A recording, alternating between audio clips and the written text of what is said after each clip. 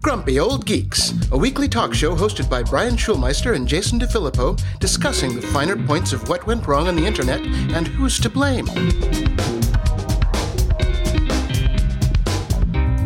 Welcome to Grumpy Old Geeks. I'm Jason DeFilippo. And I'm Brian Schulmeister.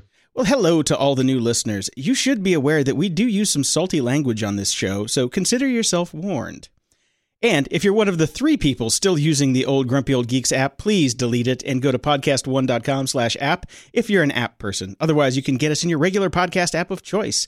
And if you're hearing the Where Are They Now message in your feed, listen to the instructions and resub to get the new episodes on time so we can get credit for the listens. If you're using the old feed, we don't get your count, which is not good for us at all because, you know, we need the ducats. Yeah, exactly. What he said. Yes. So sorry about the little preamble there. We just had to get some stuff out of the way. Yeah, little paperwork in the bathroom, as per usual. Speaking of in the bathroom, a little follow-up, Jason. You've always talked about the man poo problem in San Francisco. Yes, I have. It is an issue. Well, hey, here's a little known fact that they have not publicized because, you know, why let the homeless people know about it? San Francisco fire stations are required by law to keep their ground floor bathrooms open to the public between 9 a.m. and 6 p.m. So as long as you're fairly regular and getting enough fiber and have a good timing, you should be okay. Yeah, so we're just dealing with evening man poo. Yes, I have no idea how this came across my feed, but it did, and I blame you and Facebook. Okay, I don't know why you would blame me for this. I don't post about man poo on Facebook. I'm convinced that they're listening to us. That's true. Oh, hey, man. They're listening to the show. Hey, Zuck, what's up? Yeah, nice manifesto, motherfucker. There's the salty language we were talking about. Okay, NASA, we talked about these 7 new planets that were found the other week, and NASA asked the internet to name them unwisely. Yeah, as per usual. Yeah, you never do this. So if you're in for a little bit of fun, check out the hashtag 7 names for 7 new planets on the Twitter, or check the link in our show notes because we linked to one of the articles talking about it. One thing I do have to point out, I'm a little tired of the millennials' reliance on Harry Potter. Everything is Harry Potter for you people. It's no Star Wars. It's no Star Wars.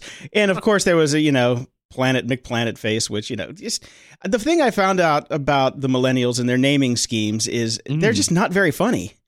I went through tons of these and they're just actually not very funny. I still think ours was funnier when we decided it was going to be Uber, Airbnb, Amazon. Yes. Flickr, maybe. We'll get Technorati in there. For the smaller planets, we'll name them after Web 2.0 companies. Oh, it should all be dead Web 2.0 companies. Yahoo? Planet Yahoo.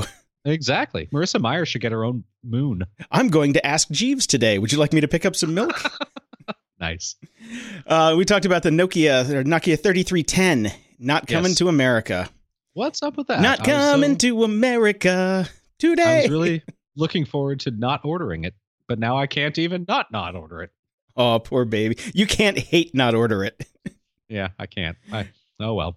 And it's ugly, too. The new one is just kind of fugly. No, the redesign was bad. Just you still have the models around somewhere, don't you? Just redo the exact old one. That's all people want. Seriously, just, rip out the guts and put in the new guts and, you're off to the races. Come on. Exactly. It's not that hard. Speaking of sorry, America. Well, I don't even sorry ahead in advance for all the people that think that all we do is crap on Trump, because we got some more of those comments. We'll get to those later. This is just news, people. We're in a visa war. So the EU has voted to bar visa-free travel for American citizens now because we're barring a bunch of EU member states. So if you plan to travel to Europe, fork up the cash and check ahead of time. Well, I would also like to point out on this one, we have been in breach of the terms of that agreement for 3 years now. So, Trump might have been the trigger, but Obama loaded the gun. So this is not a Trump thing. This is the fact that, we've been kind of dicks about it for 3 years, and they're finally saying, okay, enough's enough. I just did the preface because we're going to be told we're saying it because of Trump anyways. Right. So I'm just trying to be fair and balanced. Oh, yeah. Well, maybe we should call this episode Fox News. Yeah. And I would just like to, we mentioned the new Skype bot because, bots are great. Yeah, they're so useful and awesome. I love all the little notifications I'm getting in Skype for no reason now. Yeah, no, I just signed in and it's like, hey, would you like to find more friends on Skype? I'm like, no, because it's not a fucking social network. You're a phone company. Why are you asking me to have more friends on the phone company? It's ridiculous. So they have to reach to find something to make Skypebot useful for. But no, Skypebot is not useful. Skypebot is stupid.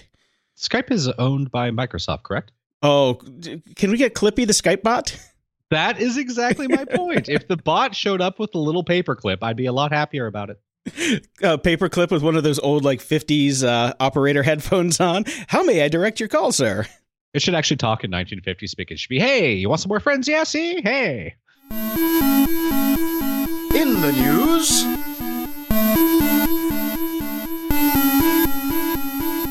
Here we go. Well, hey, look, this is right in our wheelhouse. We would talk about this either way. We talked about it when it was Hillary's emails. Yes. We spent security segments discussing it. Here we are. I think we're just a little gun shy now to talk about anything that has to do with anything. Here's where we're at with because we're going to be lying media because we're reporting facts. Mm-hmm. This is a fact. Here we go. Mike Pence, Vice President Mike Pence. Oh, Vice President Mike Pence, October 28th, 2016.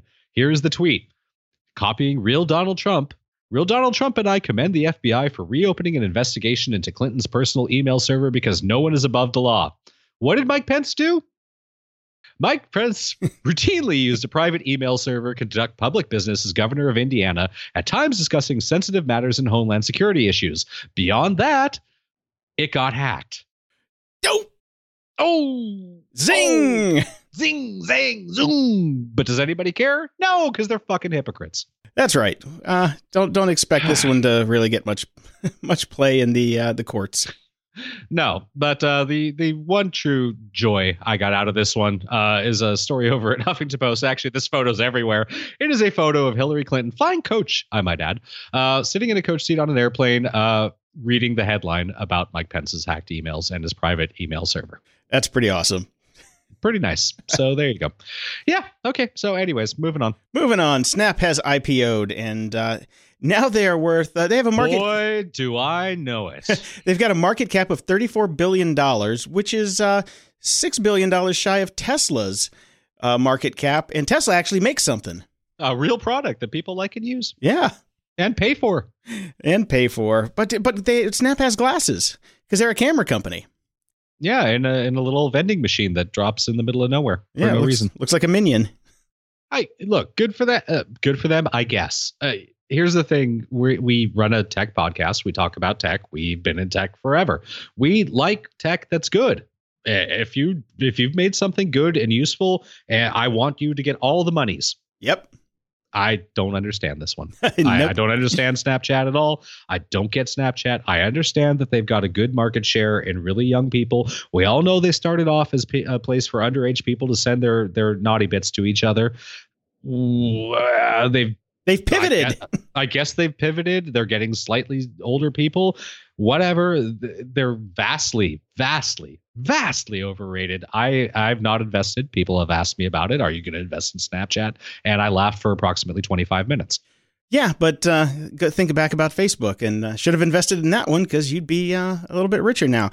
I never laughed about investing in Facebook. I just said I personally wasn't going to do it. But this one, yeah. I mean, here, I live in Santa Monica. And your life is about to get a hell of a lot more annoying. Well, yes and no. Let me explain real quick. Let me explain. When I was living in San Francisco when Facebook IPO'd, like 200 new millionaires on the street that day. Almost all of them bought real estate. And that was the beginning of that, ridiculous climb of rental prices and basically everything. But Jason, you forget I own real estate here. So in that sense, this is very, very good for me. Yeah. This move to Toronto might be coming faster than... I am going to be getting a big fuck off McMansion in Toronto. All right. There you go. No, it's for that, it's very, very good. For everything else, it's annoying. I mean, I was out the night the IPO hit. And at some of my local places, and there were some of these 20-something newly minted paper millionaires were out and about, and they were annoying, shocking. I tried to be fair, they were annoying before they became millionaires. Yeah, it's kind of not really that different, except they spend a lot more money on things. I saw people drinking things that they don't even understand how good they are. Fair enough. So good for them. Your paper millionaires, I would caution any of you that happen to be listening with a fatly new bank account from Snapchat, hold your money and spend it wisely. Yeah. And prepare to pay those taxes when you vest. Oh, your taxes. Ooh, you have no idea what's going to hit you. Yeah. Big money, big money, big money. No whammies. Oh, half my money gone. Whoops. Yep. There you go. So the interesting thing in eMarketer, they have an article the TechCrunch covered about Snapchat's growth is now being driven by older users because the youngins have moved on.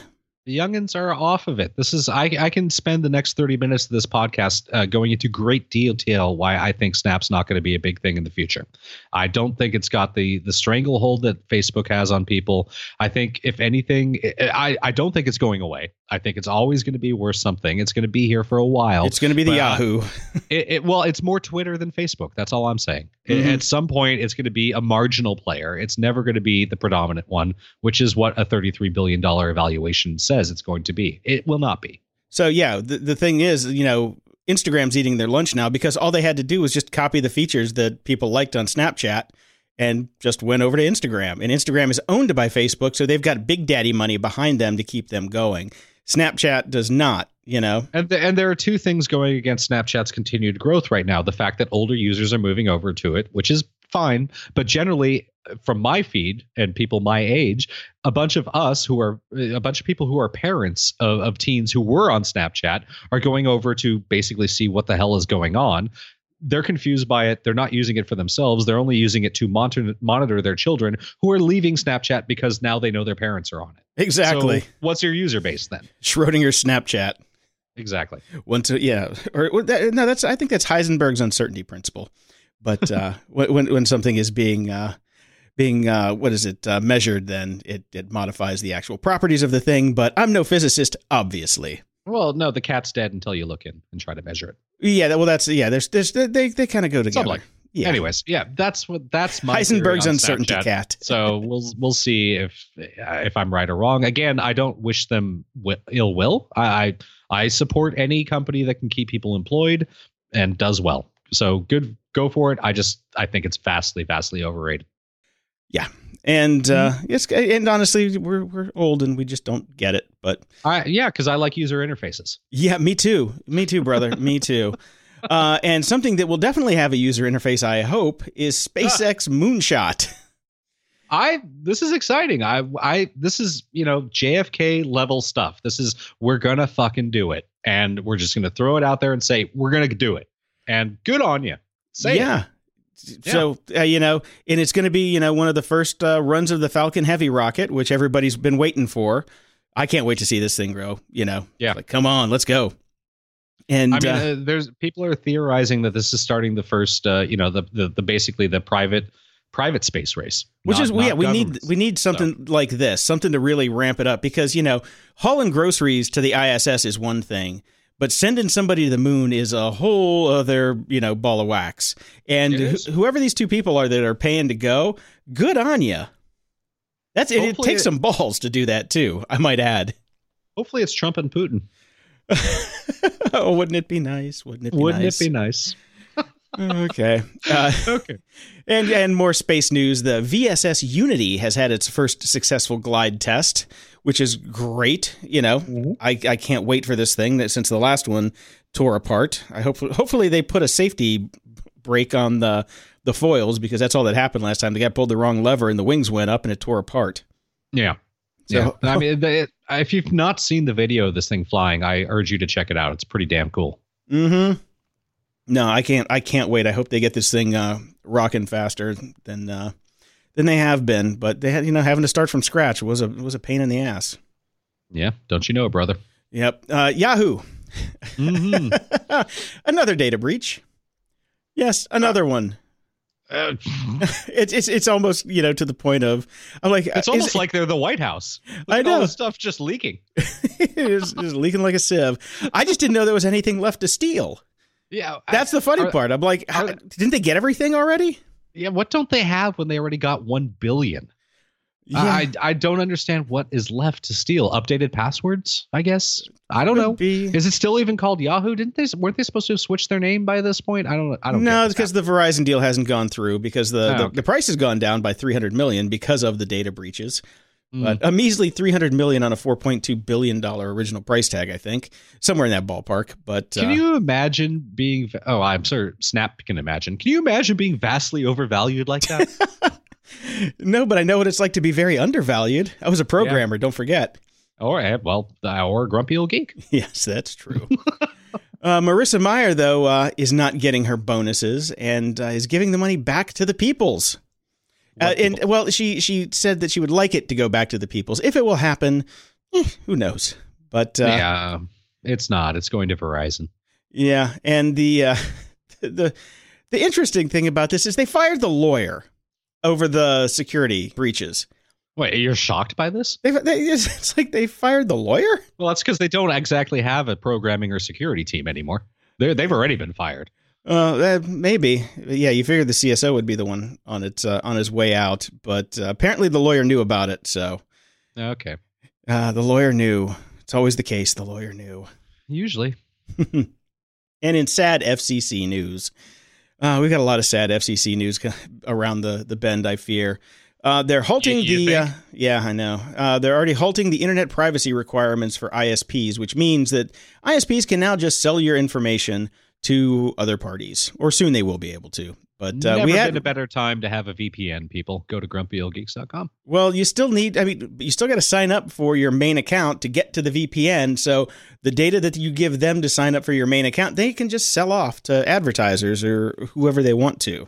Yeah. Well, I mean, that's just called being American these days, right? But they're going to sell you. They can sell your data, but in a privacy victory, they will not be able to share your web browsing history without your permission. Which will be buried somewhere in the EULA. 723 on something that you never read. Yep. Buried in the EULA. And I mean, this is supposed to come into effect sometime early next year, which means they've got a year to put their nose into your YouPorn history and poke around. But yeah, what are you going to do? This is not going the right direction.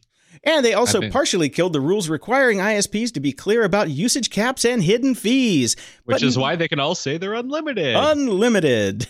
Interesting. Boy, I think show number 3 is when I started screaming about this. Yeah.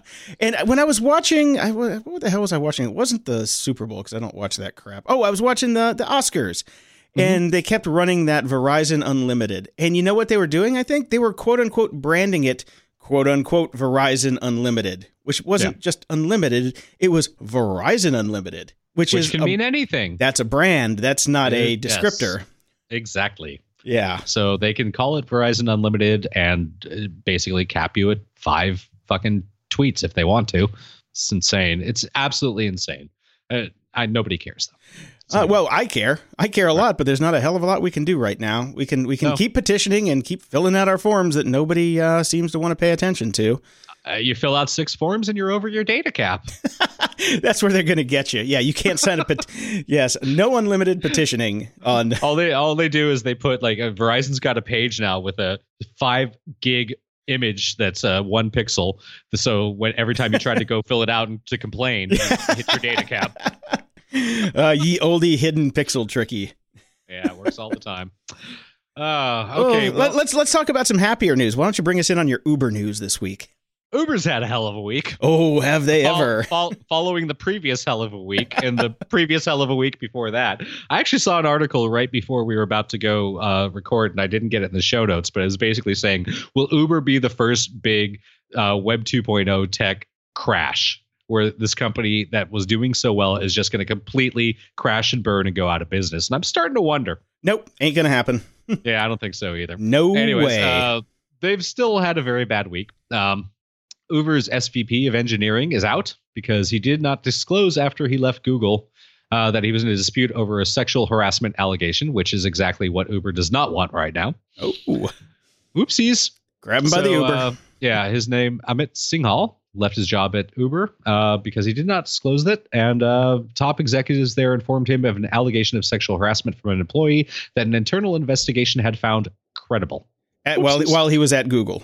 Yeah, while he was at Google. Yeah. So Google shit-canned him because of that, or he left, Actually, no, Google didn't shit-can him. I remember seeing the article about this that was pissed off that said, here's the problem with tech culture right now. Google just let him leave. Oh, he just walked out the door. Yeah. Yeah. It's like, we can fire you or you can just walk out and we won't say anything. And he just walked out. So he should have been fired. And this should have been public knowledge. Yeah, that should have been it should have been on his permanent record. Exactly. That permanent record that everybody tells you about. Uber's vice president of product and growth, Ed Baker, has also resigned. For what? What has he done? There's a lot of different PR that's been put out, making it sound very benign. It's kind of like when a band breaks up, musical differences. Dehydration. But because it's Uber, it's a bit more complex than that. His resignation came at a time when Uber employees have complained about questionable behavior on his part. Uh-oh, we know what that means. For example, one person anonymously tipped off board member Arianna Huffington. Oh, Arianna. Have you been touching the boobies? So she's been brought in to the Uber board to basically conduct a wide-ranging investigation to sexism and sexual harassment at the company, which basically means she looks at other people's reports and reposts them. Yeah. Because that's all the Huffington Post does. Via an email that Baker had engaged in a sexual encounter with another employee, which in and of itself, I'm not going to say anything about. It is what it is. But specifically, sources said Baker had been seen making out at an internal Uber event held in Miami 3 years ago, which was seen by other employees. There was no suggestion of sexual harassment on his part, and the encounter was apparently consensual, but the investigation is ongoing. So this could be nothing, but it's definitely not happening at a good time. No, Uber. It's not. Yeah. And if it was really nothing, you'd think that they would just kind of wait. Yeah, there's got to be something else. The story we get is far less interesting and juicy than the actual story that happened, usually. See, the thing is, when a company is on fire, there better be real fire before you add any extra smoke. Yeah. Man. Yeah, and apparently Susan Fowler Rigetti, who was it was just Susan Fowler last week. Now it's Susan Fowler Rigetti. She has hired an attorney, an employment attorney, because apparently Uber's coming after her and investigating her. She's claiming that it's not the law firm that Eric Holder and Arianna Huffington are using to investigate the sexual harassment claims, but a different law firm. So she's just she's lawyering up. Well, she probably should, because we know Uber has a long history of getting very, very nasty with lawyers anytime anybody disagrees with them, including cities, governments, etc. Yeah, they are not shy on litigation by any stretch. Not at all. So, this is I am not a big fan of anybody that goes to like any of these crowdsourcing or funding things at all. But if this chick puts up a crowdfunder for a legal defense fund, I'm donating. Yep. Throw up a GoFundMe. Yep. I'm sure she didn't. I'm sure she didn't get a very good severance package when she left. No, I'd guess not. And apparently the trouble goes all the way to the top. Shockingly, Uber CEO Travis Kalanick did something stupid. Go figure. Yeah, a new video published by Bloomberg shows the Uber CEO getting into an argument with the driver at the end of a ride, because apparently he uses his own service. Before he exits the vehicle, the driver starts talking to the CEO about the status of the company's Uber Black premium service. The conversation quickly gets heated. Did you watch this video? No, I started to watch it, and then something came up, and I didn't get a chance to go back. Well, when we're living in a world where presidential behavior is not very presidential, I guess CEO behavior doesn't necessarily need to be held to any kind of standard either. Has it ever been? It's a CEO. Come on. This is if you and I ran the company and drank a little bit too much and thought we were off the record. Mm-hmm. This is what this guy does. So good job. So what was the end of the discussion with them? How did it end? I believe there was just a slammed door, and I'm sure, he gave the driver a 1-star rating. And when Travis Kalanick gives you a 1-star rating, it actually means something. Oh, it does. Now, the big one for me is the New York Times article about Grayball. Now, this is the one that people seem to think may potentially cause Uber to actually go away. See, the thing about this is it's probably not against the law. So what they were doing is they were profiling people who were trying to get them in trouble for actually, for, skirting the laws. For talking about things. So, they would use this gray ball system, and it was part of a program called VITOS, short for Violation of Terms of Service, which Uber created to root out people it thought were using or targeting its service improperly. The program, including gray ball, began as early as 2014 and remains in use predominantly outside the United States, and it was approved by Uber's legal team.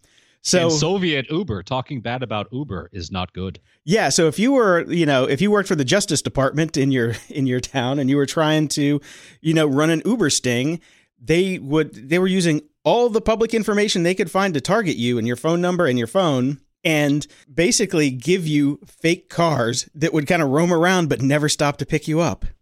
Wow, that's insane. And I think the best part is they would actually track burner numbers, and they would go to the stores where the burners were sold and find out who they sold them to. And because they were targeting low cost burners, because the justice departments in these towns and the legal departments couldn't afford to buy higher end phones.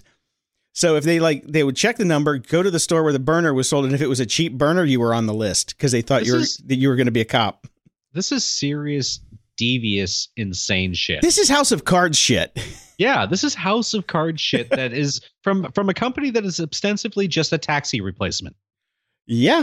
What is it going to take for people to finally stop using this? Self-driving cars. Yeah, I'm all for self-driving cars now. But Uber's going to be the ones that own them. I know. On to happier news. Twitter is now going to let you mute specific words from your timeline and mute eggs without profile photos. Well, the mute specific keywords I've been able to do forever in I think I use Tweetbot. Yeah. But I would like to mute people with NASCAR profile images, please. I would like to mute Twitter. Well, you can do that. You just don't have to go there. That's pretty easy. I mean, I think the mute eggs without profile photos is genius. I mean, that seems, from what I can tell from people with high profiles on Twitter, that seems to be where most of the harassment comes from. Yeah. People setting up quick, accounts and not bothering to change an image. And there you go. So that's great. I mean, I feel, arguing about what Twitter is doing and what it isn't doing to solve problems just feels like you're the band playing the Titanic as it starts to sink. Yeah, which sucks because I want Twitter to be useful. I want it to be fun. It used to be in the good old days. Well, this next before the fucking unwashed masses showed up. Maybe AI will fix the problem, Jason. Oh God. Because Twitter's new anti-harassment effort is going to flag users as possibly abusive before they're reported. So this is Minority Report shit going on. Okay. I haven't committed a crime, but I have not committed a tweet. Well, apparently, this is Twitter's vice president of engineering, Ed Ho, wrote that the company's software will flag. I knew you were going to do that. I knew. I was going to even write it in the show notes, but then I thought you'd see it, and that would preemptively make you do it. Anyway, Brett, you can work for Twitter. Apparently, I can predict things. So, anyway, where the fuck was I? Wrote that the company's software will flag likely harassers, users that regularly tweeted accounts that don't follow them back, for instance, and block these users' tweets from being seen by anyone but their followers over a set period of time. I actually find this disturbingly wrong. Oh, what? Brian, you actually find this wrong? I thought you would be on the side of good and right on this. I don't think that's correct. I mean, I think that you are this is when you get into the case of assuming guilt. You're assuming guilt, right? Yes. Like, that's fucked up. You can't do anything until somebody has done something wrong. Here's the thing. That's not in the EULA. So. Well, yeah, the EULA is you do what we like. My problem with it is don't fuck with the timeline. Sorry, don't fuck with the timeline. Oh, you mean like when certain members in the administration go back and delete their tweets that were completely against the positions that they're now holding? Yes, deleting tweets, whatever, that's fine. No, I'm talking about the fact that I want to see what people write in the order that they write it. It's the Facebook issue. Jason. They would like to make money.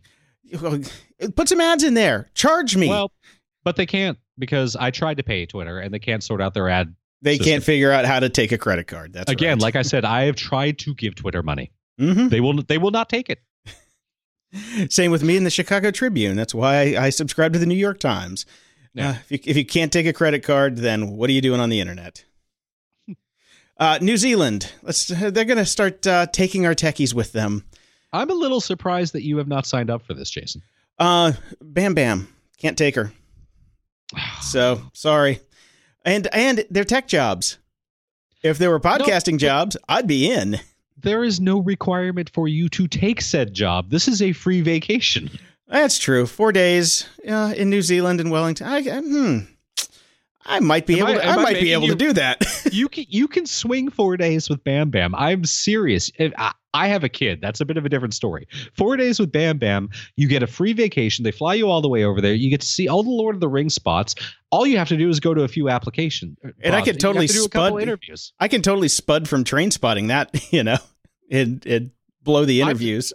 I think you need to do this for the show. Talk about a story. That's true. Come on, Jason, sign up. There's only okay. I think when we're done with the show, I might have to go investigate that because Bam Bam can go into doggy daycare for at least 4 days. I got no problem with that. You found a place you like. You can watch it over unsecured internet on your phone. No, they don't do that. Oh, okay. They told me why. They apparently the dogs get frisky during the day, and the people complained that the dogs were humping too much, so they took away the live feed. You think they could actually make that another source of revenue? I was gonna say there are people on the internet, maybe the bark web, that will pay for that. Did we even say what this story was about, or did we just leap into it? So let me go back really quickly. The city of Wellington, New Zealand, is attempting to fill 100 open tech jobs by flying worthy candidates to the land next to the land down under for free. It's called Look See Wellington, and basically you fill out an online job application. They will fly you there for free. You get to do a bunch of interviews. Maybe you take a job. Maybe you just enjoy New Zealand. I'm urging Jason to take advantage of this. I'm going to go check it out. Because if they're just going to fly you down for an interview, I got a 23-year, tech resume. Look, if I were single and without a kid, I would have signed up the first second I saw this, and I wouldn't be telling anyone else about it because I'd want the free trip. Yeah. Okay. Missed the point on that one. I forgot it was just a free trip to go down and interview. There's no contract that says you have to take a job. Yeah, that's true. Yep. Okay, let's get back to some robot news. Okay. Virginia is the first state to pass a law allowing robots to deliver straight to your door. Okay. Yes, apparently some lobbyists have got these guys to Estonian-based lobbyists to boot. I love it. Starship Technologies. They got 2 Virginia lawmakers to sponsor a bill that will let robots drive to your door, and they don't have to have line of sight to the operator. They cannot weigh over 50 pounds, and they cannot exceed 10 miles an hour. And they will Can they have flamethrowers on them? I wish. Okay. I wish. Get your Segway off the sidewalk. Poof. Done. Yeah. So it'll be interesting. The municipalities in the state, though, are allowed to regulate how the robots will operate. So this is a statewide, but the little municipalities and cities do have final say on how these robots can be used. But I think it's cool. The stuff isn't there yet. I'm terrified about what's going to happen. But it's less than 50 pounds, and if it's bringing you some Cheetos and a pizza, come on. And my thought is, let them try it out in Virginia. I don't live there. Yeah, that's true. I have lived in Virginia quite some time, and the parts of Virginia I lived in definitely are not going to have any robots. Or deliveries, for that matter. Yeah, it's more deliverance than deliveries where I lived in Virginia. Oh, there's a title. And Ford is doubling down on automated trucking and delivery. Yeah. Now, did you check out the video for these things? I did. And it's got everything that you want. Autonomous trucks with delivery and drones to your porch. Yeah. So we'll see how this one's going to work out. It's definitely not going to be tested here, but we'll see where, the rest of the world is kind of open to this kind of thing. So I think it looks kind of cool, though. Look, Ford says that it plans to have a whole fleet basically on the streets in the U.S. by 2021. So if you are driving for a living, time to learn Perl. Perl. At least go Python. People are still using Python. Is a good automation language. Robots are programmed in Python. So this is true. Yes. Is true. And speaking of automation, Futurism.com has a really good article backing up everything that we've ever said, which we always like to point out to everybody. Millions of jobs are at risk, but their loss could be for the greater good. My ass. What they're saying is that since the truck driving industry is probably going to be taking a huge dump, and it is the biggest employer in the country, that is going to push us to universal basic income much faster. Not in this administration. Yeah, not in this administration, but we'll see. We'll see what's going to shake out. But we just like to, point out every now and again. Well, actually, more often than not, we're on the money. So we do tend to be correct. So toot that horn. Toot that horn a little bit. The other week, I talked about how Alexa at the Amazon Alexa basically has 10,000 hit a milestone, 10,000 apps, all of which are basically useless, Garbage. Yeah. If there is one useful one that has come up, if you have a problem with a lot of the things that we're complaining about, say, basically like you're curious about universal basic income, or you don't like the fact that Uber does really, really horrible things, or you hate the fact that the FCC is starting to really screw consumers. Well, you can be super lazy now. You can basically just add phone to action as an Amazon Alexa app, or whatever the hell they call them these days, and automatically through just using Alexa, it'll call your local congressman for you. All right, so you can say, Alexa, I'm UBI curious. Well, I don't think you can say that, because obviously, as we know, none of these apps actually work very well.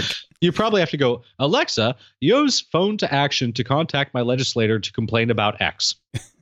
That might work. Yeah, then they'll wonder why you're complaining about a really fun drug.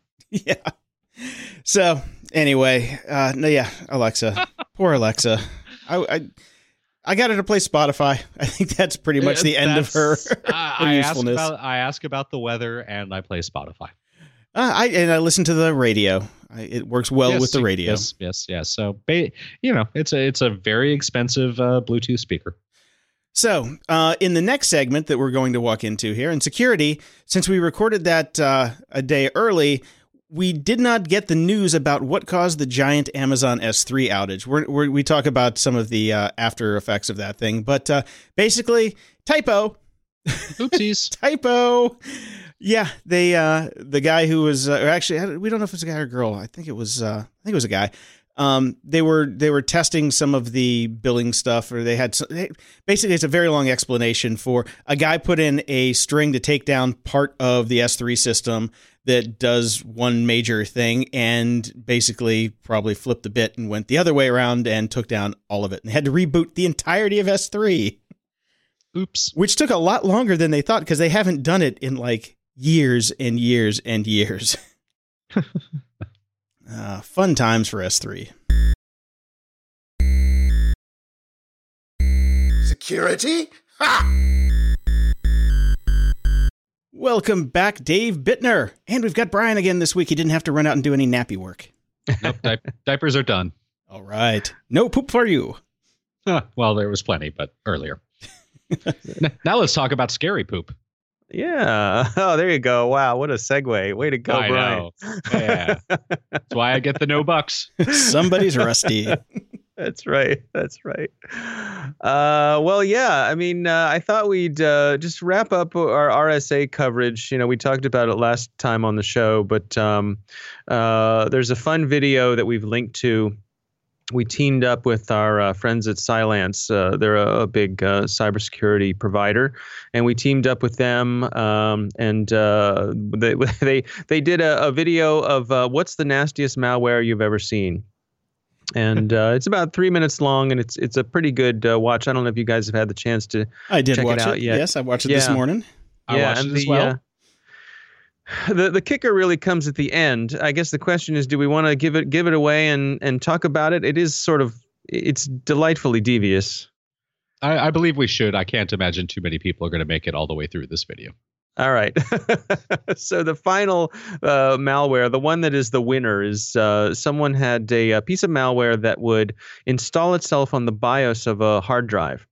and then it would make the hard drive randomly fail. So what happens when your hard drive randomly fails? You ship the hard drive back to the manufacturer, and then the manufacturer puts that hard drive on a on a bench with a bunch of other hard drives that they use to test to see what is wrong with the hard drive. And what does the malware then do? Infects all the other hard drives. Infects all the other hard drives. Right. And so then all of these hard drives that are refurbs get sent out to unsuspecting customers with the BIOS malware in there. And one of the things that's so evil about this kind of malware is that, you can, before it, makes the hard drive go up, it's really hard to track down because you can scrub that system, all the way down. You can reformat that drive, and that malware is still hiding out in the drive's BIOS. So really hard to track down. That is seriously insidious. Yeah, and at the same time, just and in a strange sort of way, delightfully clever. Yeah, that's true. Mm-hmm. Yeah. So moving on from there, of course, we had the big Amazon S3 outage this week. Did that hit either of you guys? No, I didn't find any issues. But then again, I was editing audio for like 14 hours that day, so I didn't really go on the internet very much. Yeah, I wasn't online until later in the day either, when everything was going fine. The some extent of it for me was everybody bitching about it on Twitter. Which is almost as bad, maybe even be worse than having to live through it, the actual outage. We did experience it here on the East Coast. It definitely slowed some things down. We had trouble accessing some things that we normally access. I noticed when I got home at night, I wanted to relax and watch a couple episodes of Frasier on Netflix, and I couldn't do that. So I had to live through that hell. But you know what then? Okay, that kind of ties into my Hulu downtime. I was having a hell of a time. I was trying to watch that 11/22/63 show, and I was in mid binge. I was ready to go for like 3 more hours, and it would just not load. It stopped, and I just could not get past episode 3. Yep. That is likely related to it. So, for those who aren't up on what happened here, Amazon had an outage, some errors, they called it, in their Amazon S3 servers, which it turns out serves a proportionally large part of the internet, has at least some part of their functionality or they're being served by S3, or in some way they're touching S3. And there's an article we're linking to here from Wired Magazine that's making the case that the headline is "The Amazon S3 outage is what happens when one site hosts too much of the internet." Yeah, that's a real problem. I mean, this is related. We used to always crap on WordPress all the time because so many people use it, and it was so easy to hack. And if a hack gets out there for WordPress, a bunch of WordPress sites go down. Now all the hosting is starting to be done in 1 or 2 or 3 different companies. So not good. I mean, it's an interesting thing when you think about, the foundational sort of principles of the internet was to have things be distributed so that, these sorts of things wouldn't happen. But then through natural, good old fashioned capitalism, we get the consolidation of some of these services. It'll be interesting to see too if any of these people who rely on Amazon, and to be fair, I mean, Amazon's S3 has really good uptime. General, here's the deal. I don't know if you guys remember this, but that same data center, like maybe 3 years ago, was hit by a lightning storm, and like half of that data center was out because it was just not there anymore. And it was the same story. Everybody was like, "Oh, everybody's dependent on Amazon." Blah blah blah. They got everything spun back up, and everybody forgot about it and went back to hosting at Amazon. Nobody cares. Yep. Yeah, it's so easy and it's so cheap. You just okay, they've got 5 nines of uptime, which is pretty solid. So yep.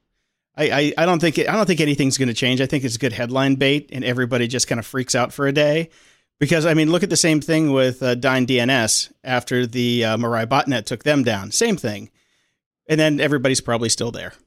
Well, I mean, nothing's going to change. But, I mean, it does point out an underlying problem, which maybe we should be paying attention to, which I like how the Wired article particularly states it. The winner-take-all dynamic of the tech industry concentrating more and more power into fewer and fewer companies. That is definitely happening. So, Well, and now you can spread it across Google's, Google system. You can spread it across Microsoft system, their Azure, and Azure, and spread the love around. That's what Snapchat does. I mean, they've got big contracts with Google and Microsoft to spread the love around. And I think they also use Amazon as well, which makes sense. You'd kind of want to have backups that aren't in the same ecosystem, so that you could just switch with, some DNS hacks and boom, Bob's your uncle.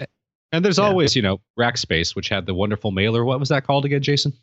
Oh God, yeah. The Rack Report.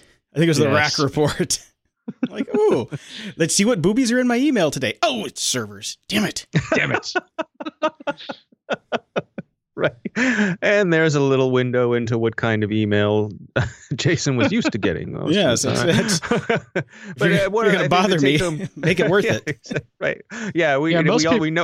We know how to fish Jason. There's no mystery there. Most people would be filtering those out. Jason filters those as VIP and important. Exactly. Right, exactly. Yes. Requires immediate attention. But I think that the point is a good one, that, this is just the kind of thing that will make people take a look at what they're doing and maybe consider spreading some of that data around so that they don't have all their eggs in one basket.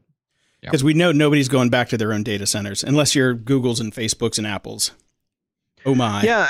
It really, I think you're right. It really does seem to be going that way, for a lot of good reasons. But here's the downside. So it'll evolve. It's worth living with it for the convenience factor.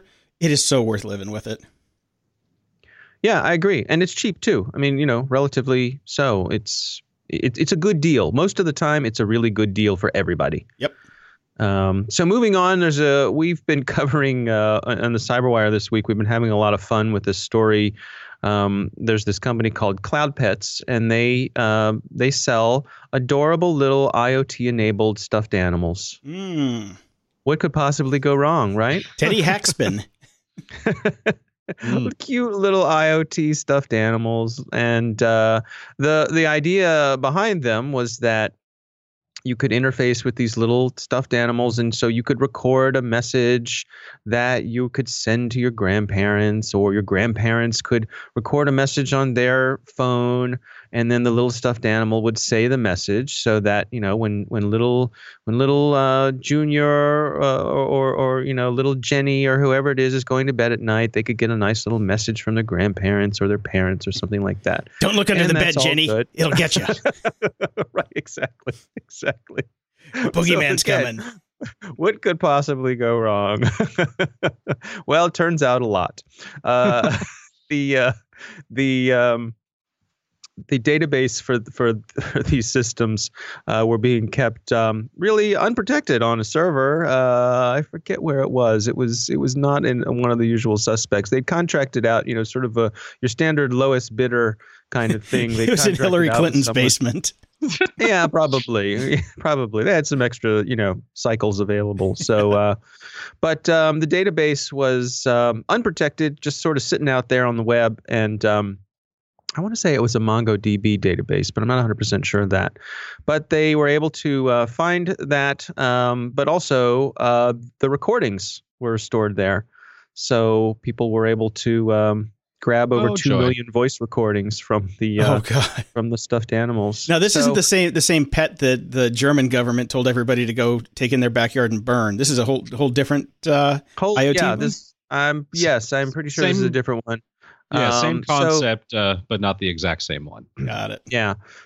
So the interesting thing is that, they have to now go hat in hand to the state of California, who has, disclosure rules. So they're in the midst of that right now of, what did we know? When did we know it? How bad is this? But, it's another password and personal information data breach made even more creepy by the fact that, somebody out there has all these little, what are presumably, mostly innocent, but at the same time intimate recordings of family members. And they're just kind of out there. So, buyer beware. When it comes to, I would not buy a toy like this for my child, knowing what I know about all of this. Yeah, gonna run with a firm no toys that connect to the internet policy for quite some time with my kid. I think that's wise. Yeah. It just, it's just not worth it. There are plenty of, buy some Lego, but there are plenty of other non-connected toys. And you've got enough attack vectors in your home. You don't need a fluffy, cute one to blow you into. Plenty. Yeah. Just go with the straight old baby monitor. You want everybody to see your kids sleeping. That's good enough. Yep, I agree. Or Jason's security cameras. Yeah, you can borrow my Chinese security cameras. I have an extra Chinese router sitting in the closet that I'm not using. I'll go ahead and stuff that into a Chinese lead paint toy. There you go. Yeah, we'll keep seeing pictures of Jason's real doll that he's stuffed down in his basement. Yeah, you think that's bad? I've got the recordings. Oh. All right. So speaking of hacking, we have a hack of the week. I was quite pleased with this one. The Coachella website was hacked and user data was stolen. They are quick to point out that this does not involve passwords or any financial information. Because nobody that goes to Coachella has any money anymore because they live at home with their parents. Well, that's true, but that's why they're able to afford the, $4,000 tickets to go to Coachella. So somebody has apparently on the dark web, they're selling the data. So if you want to pick up a mailing address list that you want to sell skinny jeans to or floppy hats, this is your prime vector. Right. Yeah, and the important thing here is that even though they didn't get any passwords, they can use the data that they did get in phishing campaigns. So, it's a class. I mean, they could phish you saying that they're from Coachella. We need information to verify your tickets. All I would do right now is write that entire list saying, oh, by the way, I know that you've heard that Beyonce is canceled and is being replaced with the mediocre Lady Gaga. Please send us your password if you would no longer like to attend. And you'll get shit tons. So, it's just so crazy. It'd probably work. It probably would. I got to go, guys. I'll be back. Okay. So we talked a couple weeks ago about reCAPTCHA being the I am not a robot being actually broken by a robot. Yes. Yep. Which was a fun one. It has now been broken by Google's own speech recognition API. Ooh. Yes. Right. Which is sort of the calls from coming inside the house. Exactly. Oh, yeah. I love this one. Yeah. So a guy figured out how to he just wrote a Python script that has it actually read off the CAPTCHA, and then it uses the speech recognition API, gets the text, and then spits it back into the fields. And Bob's your uncle again. And, or Bob's your robot. How about that one? But this is a fun proof of concept, and it's up on GitHub if you want to go try it. You don't have to buy Indonesian slave labor anymore to break your reCAPTCHAs. Nice. Yeah, again, delightfully clever. Clever humans. And sticking with our robots are taking over the world theme, the company Cobalt has now released their indoor security robots. There's a video up of these guys roaming around. And I don't know what to make of this one. I mean, I kind of want to call it Robo Mall Cop, but it's just this little robot that walks around and says, show me your pass. Show me your pass. And it says it has 60 sensors in it. I'm like, what the hell do you need 60 sensors for? What you need is a gun with rubber bullets. Say, hey, put down the... like that roams around Hot Topic and then just shoots kids that are shoplifting some vinyl. We are trying not to weaponize any robots. This is goal number 1 for the next couple of years. I said rubber. Come on. Yeah. I'm glad you went with the Robo Mall Cop joke, though, because I had a follow-up. Word is, out of the box, it's still funnier than Paul Blart. Paul Blart. It's a feature, not a bug. You're also giving these things too much credit, Jason. They don't walk around. They just sort of roll around. It's hard to describe what they look like. It's like they look like everybody's seen in sitcoms. They've used the replacement robot, which is basically the vacuum cleaner with the screen on top. It kind of just looks like that. It kind of looks like a tall black Google Home. Yeah, there you go. Right. What I would like to see is a shrunk down version of like the size of Bam Bam, a version of the Ed 201 from RoboCop, please put down your weapon. You have 5 seconds to comply. Like that would get people's attention walking through the office or the mall or wherever. People would respect that. To respect my authority. Well, I don't, even a little one, but I don't know what to make of this thing. I guess I'm just trying to imagine an office environment. You're sitting there doing your work, minding your own business. and this thing rolls by and says, give me your password. How many times is this thing accidentally on purpose going to be knocked over? And from what I see, it has no way to right itself, right? Yeah, it looks like a very tall drunken Roomba as it's kind of shuffling around the office. Yes, exactly. Yes, it is like a tall Roomba. And like you said, it looks like a big Google Home that's basically had an iPod slapped on top of it. Yeah. Or an iPad. Yeah. So, yeah. Yeah. It's inoffensive. I see that they were going for something that, we don't want to scare people. It's just kind of silly. But think about it this way, though. Think if you can gain access to the network, then you gain access to the roaming security machines, and you're trying to break into that building. If you're doing a pen test on that building, you can just walk up to anybody you want and say, give me your card. Then you've got the card data. Yep. And then you can just walk right in, and you don't have to get a tape recorder and say, my voice is my password. You can just hack the Paul Blart robot. Yeah. Instead of putting a bunch of those creepy little babies toy dolls around the office, I could just send one of these in now. It's true. And I don't really, I'm trying to see or imagine what this really does versus a pretty complete, video camera, door pass, kind of system where, because they say, you want to know if there are people in the building after hours. Well, cameras are going to take care of that, and these days, a lot of cameras have like two-way audio where we have in our building, some of the outdoor cameras, the security people can call you out and say, what are you doing? You move your car or something like that. And they can hear you if you talk back to them. So, even my cheap Nest in my living room has that. Yeah, right. I don't understand the need for the mobility on this thing. You don't need something rolling about the office. This is the Barney Fife of the Robo generation. It's got one bullet. It's a neat. I guess it's a neat idea. Neat. Again, I can see it rolling around in a warehouse or, but in an office. I guess after hours, it makes sense to just kind of be cruising around. But it's ridiculous. There's no use case for this. Yeah. Well, I think you might be right. All right. Well, you know what that means, though? That means we'll be able to buy them up cheap soon. Yes. And put them to our own use, have them cruise around the neighborhood or keep an eye on the kids or something like that. The big issue that this thing has, like original Daleks, it can be foiled by stairs. Yes. Bingo. That's it. I was actually just thinking, if they made them look like Daleks, I would totally buy one of these things. That's the first mod. Right, exactly. Yeah, it's not going to make it its first trip past the IT department without being dressed up like a Dalek. Now that I would pay for. Yep. Right. Well, if these guys are smart, they'll make a Dalek option. I'm going to start a new business.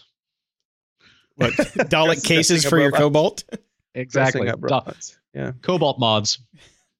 .com. All right, guys. Well, this has been fun, and we will chat next week with more crazy, exciting things that will scare the bejesus out of you, or not, like the Barney Fife of Robo Mall Cops. All right. Good talking to you guys. All right, guys. At the library. I was inspired by one of our listeners, Jason. Oh, my goodness. What happened, Brian?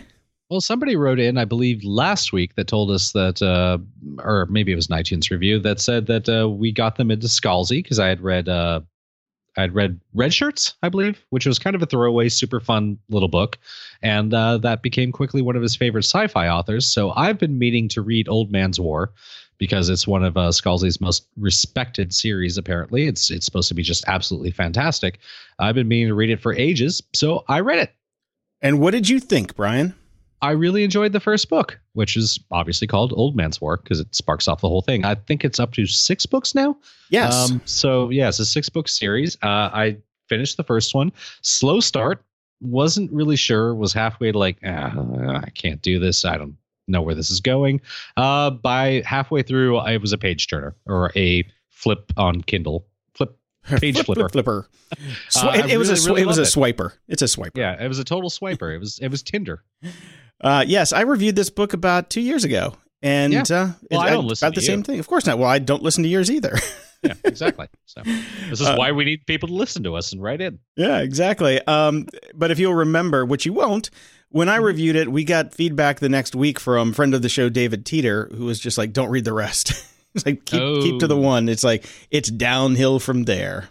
Really? Oh, that's unfortunate because I really did enjoy the book and I wanted to hear more about it. But maybe whoever wrote us in the other week can let us know. Because it is Teeter.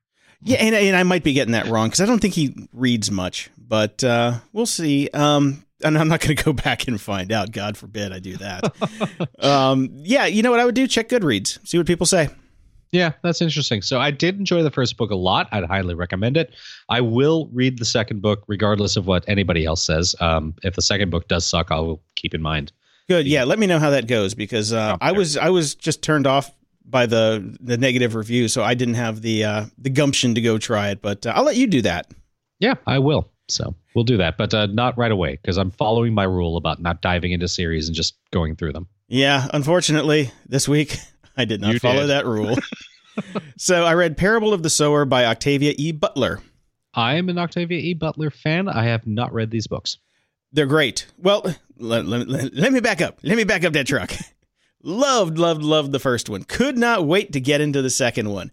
Mm-hmm. Cannot get into the second one. I need to put it down, step back, take a breather. Yeah, read something else first. Here's the thing, though. The reason I got into these books is somebody posted that because everybody was all hyped up about 1984. Everybody's got to read 1984 now. Yeah, and they're like, no. You missed it. Octavia Butler wrote the best dystopian future that almost exactly mirrors what we're going through right now. And it is creepy how close it is. Oh, dear. In Parable of the Talents, the second one, I'm like, a quarter of the way into it. And this insane president just got elected. Guess what his campaign slogan was? Make America Great Again? Yes, it was. I am not shitting you on that one. And this book was written, I think, in the 80s. So it's and Parable of the Sower I thought was great. There's some interesting bits in it that are just kind of hokey, but for the most part, I mean, the first book I loved. I'm starting to get into the second one, but it's that thing where it's like I shouldn't have dove into it right away. Yeah, it's always good to take a breather from these things. Yeah, definitely. So I think I'm just going to table it and then start it over fresh in like a month or so. And that way I'll just get back into it because it does kind of sum up what happened in the first book at the beginning of the second book, which is nice if you do want to take a break from it. Okay, cool. Next book I read this week was Why We Snap, Understanding the Rage Circuit in Your Brain by Douglas Fields. Oh, if only you'd have read this 20 years ago. Seriously. No. I'm not taking a stab at Jason here. I mean, seriously, if only he had read this 20 years ago. No, I'm not. I'm with you 100%. Yeah, no. And the book is a great story about this 56-year-old professor. He's a neuroscientist, and he got mugged in Barcelona and basically took the guy down, dragged him down by the neck, and choked him out to get his wallet back. But excuse me, Jason. That's Barcelona. Barcelona. And we lost Manuel last year, sadly. And then, of course, he and his daughter were chased by Russian gang members for 2 hours through the Spanish countryside. Derp. But it got him into this subject, and it's a really fascinating book. And I did get to talk to him this week on my day job at The Art of Charm, and we'll have an interview coming out with him in a couple of weeks. But the book is fantastic. I highly recommend it. There's this these 9 rage factors that you can kind of figure out. Like if you know what they are, you can kind of short circuit before you kind of mindlessly go into being a crazed asshole like I was for 20 years. Right. That's why I really wish I would have read this book. I'm on your side. You know me. I do. Yeah. So it's a fun read. I highly recommend it. It's one of those, it's not self-helpy. This is just a neuroscience book on rage and how to stop it. But the funny part is it's like almost every trigger that will trigger rage for you happens when you're driving and you just can't stop it. It's like, yeah, you're every time I'm in an Uber, I'm really, really full of rage. Yeah. Well, okay. What else you got? I'm a huge Anne Rice fan. Speaking of rage. Yes. I love Anne Rice's vampire books, and I've been a big fan of hers for a long time. I enjoy her books. I keep going to them, even though she's not really quite the writer she used to be. But I am excited about this. There was a big announcement. Anne Rice and her son, Christopher Rice, are going to be writing a sequel to the original Mummy Ramses the Damned novel that she wrote back in the 80s, I believe. So super happy about this. If you're a longtime fan of Anne Rice and you really enjoyed that book way back in the day, she ended it with The Adventures of Ramses the Damned shall continue. No book ever followed, so it's finally coming. So there you go. Way to tease that one out there, Anne. Super excited about it. It was a great story. I was bummed she didn't continue it either. She really puts in the research on the history of the time period. So it'll be fun. Okay. I mean, not so much, he wasn't actually damned. It wasn't a real mummy. There weren't vampires. He never existed. How much research can you do?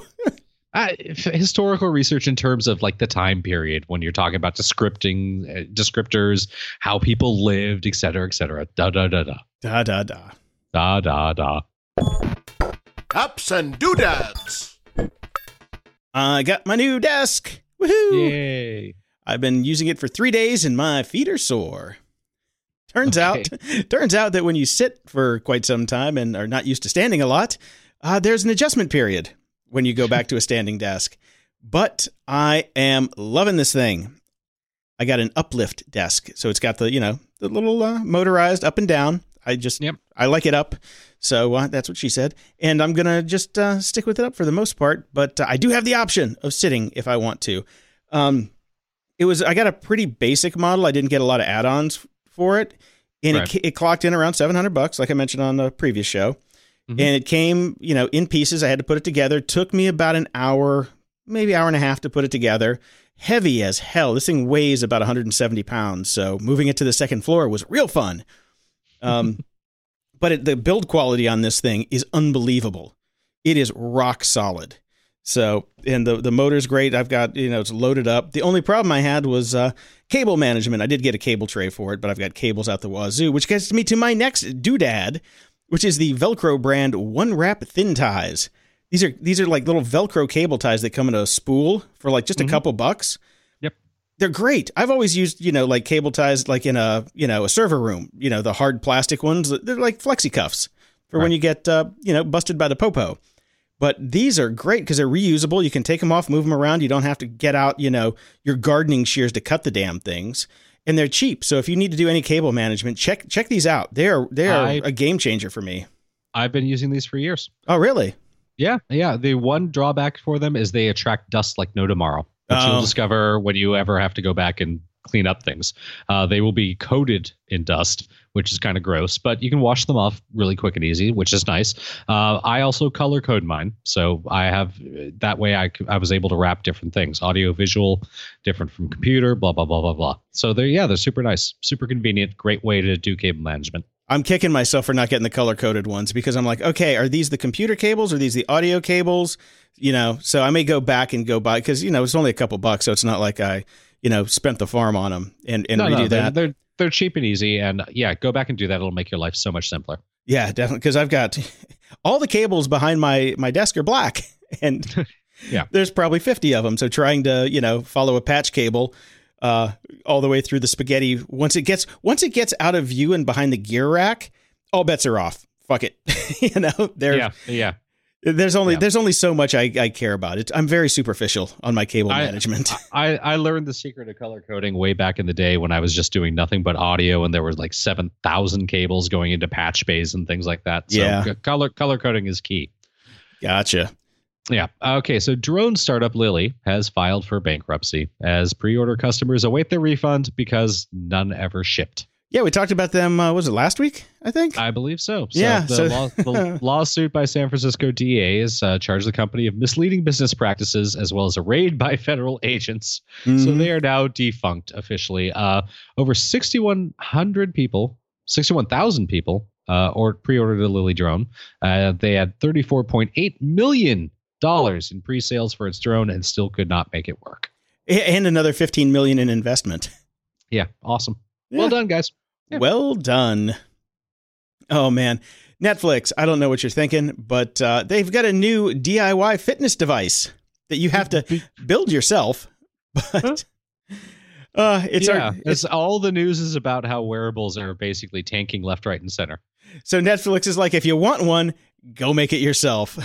It's basically a little Arduino computer that will use Netflix personalities to inspire you during your workout. So you can get Luke Cage telling you to do 10 more. Or it is a silly device. I just had to put it in here because you have to go look at the videos and check it out. But won't be making one of these. They should have just made a bot. People could have ignored that. Yeah, like they're going to ignore this. Yes. So the Icon Smart Condom has finally come. Oh, just what we need, a smart condom, which is actually not a condom. No, it's not. It actually goes around your condom. Yeah. It's a ring that fits over a boring, dumb condom and claims to track the exercise of your man bits as well as detect chlamydia and syphilis. It's basically a cable tie for your cock. As if you couldn't look down and detect chlamydia and syphilis. Yeah. This is kind of silly. And it's at this point, it's vaporware at this point, too. Of course it is. It's total vaporware. So you can invest ahead of time. And it will trust things. It will... God damn it. It will track things such as thrust velocity. Okay. How fast your thrusts are. How many calories did that sex session just burn off? How many times did I just have sex, in case you were wondering? In case you forgot. What's the average skin temperature of your penis? What's your girth, in case you couldn't just measure it yourself? And how many positions did I just conquer? And I would like to know exactly how it determines what position you were in. Yeah, yeah, seriously. I'm just saying, there are many questions that come to mind about this, but that is number one. So, and of course, you can gamify this and share your data, not anonymously, all over the web if you would choose to. Yeah, just what I want to do. Yes. So, there's that. Okay. I was going to ignore this, but it seems we've talked about every single sort of thing that you can stick in or on your junk, and I figured we might as well cover it. It's been a long time. It's been a long time since, what was it, the iBlow 2? I think that was what it was called. Yes, we did some female ones because there was a lot going on in that. Yes, that's right. Yeah, you found a couple of those too. Yeah. Yes. Oh, and then the lotion dispenser. That connected. Yes. It's just what we need. Yes. There's somebody that has all of these things, and his name is Travis what the hell is his name? Kalanick. Damn it. So yeah, I got a very important email from Dropbox this week. I don't know if you did as well. I got it as well. Yes. And they're rebranding themselves. Yes. I was actually going to put this in Moron of the Week. I think it belongs there, but we have some better morons. They have rebranded themselves as Dropbox Plus instead of Dropbox Pro. Jesus, man. Sorry. I didn't do my vocal exercises before. All right. So it's now Dropbox Plus. The reasoning behind this is because people who may have needed more storage were confused if they could use an actual plan named Pro because they're not professionally businesses, apparently. That's the theory. So really? That's kind of what I thought when I heard it too. I'm like, are we seriously going to spend money to rebrand from Pro to Plus because somebody is stupid enough not to buy a Pro account because they think that they're not Pro enough? Yeah, don't you just go, I need more storage. Oh, wait, there it is. Here's my credit card. Yeah, I think this might be I don't know if I can use that. I don't know if I can use that, Jason. I'm not registered as an independent company. Mm-hmm. It says Pro. I'm not a pro. No, this is really stupid. I don't quite get it. They must just have too much time on their hands, or a new marketing manager just came in trying to save the company. I don't know. Dear Dropbox, if you want to do this again, please hire us. You can just throw money at us and we'll come up with something stupid for you. Yeah. Dropbox Prius.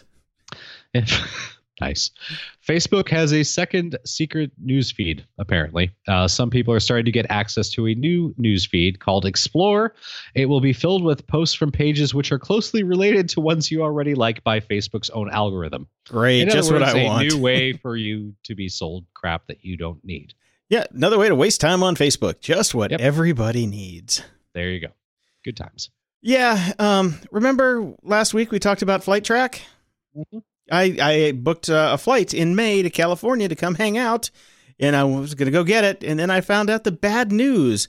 What's that? Mobiata, the creators of Flight Track, have basically shit the bed and gone under. Well, I guess you can't come out here then. No, I can't. That's it. I'm driving. Call an Amtrak. Get me some Greyhound. I'll just Uber it. But the Amtrak again. I'm not taking the fucking Amtrak again, ever.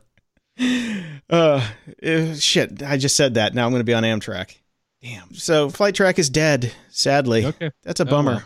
Yeah, it was a nice little app. It looked pretty. It was pretty. I just like the real-time flight information where you could see the plane that's supposed to be there an hour ago, and you could see that it's over Des Moines and not at the gate. It's fun. Right. Yeah, because the airlines don't tell you that information themselves. Yeah. Now, this is going back to Facebook, like we just mentioned. I got an ad I got several of these ads in my feed this week, and so I checked it out because it's for a little robot named Jibo. Yep. So I went to the website, checked out Jibo. There are links to press about Jibo, so I clicked on one to go see. I went to the TechCrunch article because they generally have decent reporting. It's not great, but it's decent. And it was 3 years old. Then I, went back to the website and I'm like, okay, is there an order thing? He's like, oh no, sign up for our newsletter if you'd like to be notified when Jibo's ready to go. Well, so they're running ads on Facebook for something that has press 3 years ago that hasn't shipped yet and you can't order yet, but they're still wasting money on press. Well, they did update their site to do the copyright as 2017. That could just be a JavaScript variable. I'm guessing they probably had to pay someone for it. Could be. So did you watch the video on this thing? I did. I think it's kind of like the bastard love child of Echo, Number 5, and that crappy white robot from WALL-E. Yeah. and they always keep calling it he. It's not a he. It's an it. You have to personify and anthropomorphize everything these days. That would be anthropomorphize, but yes, we're not counting. But there's nothing there. It's ridiculous. Yeah, well, they're still running ads or, whatever. They got to run out the bank account before they can file for bankruptcy, apparently. It's cute. Yeah, it is cute. It's funny. It's snarky, but it's like if I want the weather, I don't want a fucking joke before my weather. I want the weather. Well, and you're going to end up with the same problem that we're having with the Echo. I think that the Echo basically put these people out of business. Well, they never shipped, so they never technically were in business. Well, now they've not bothered at all. Yeah.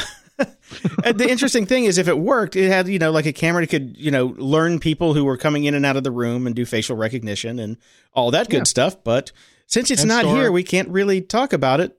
So, then they could store all the data on an unsecured server somewhere. Yes. Yeah. And then if you bought one and you lived in Germany, you would have to burn it. Yes, exactly. Okay.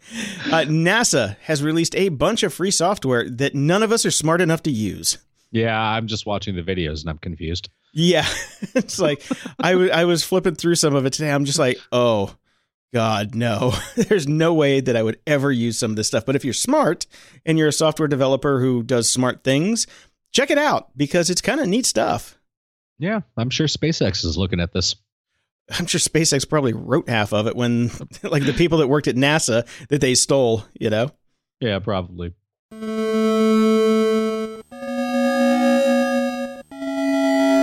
Media Candy.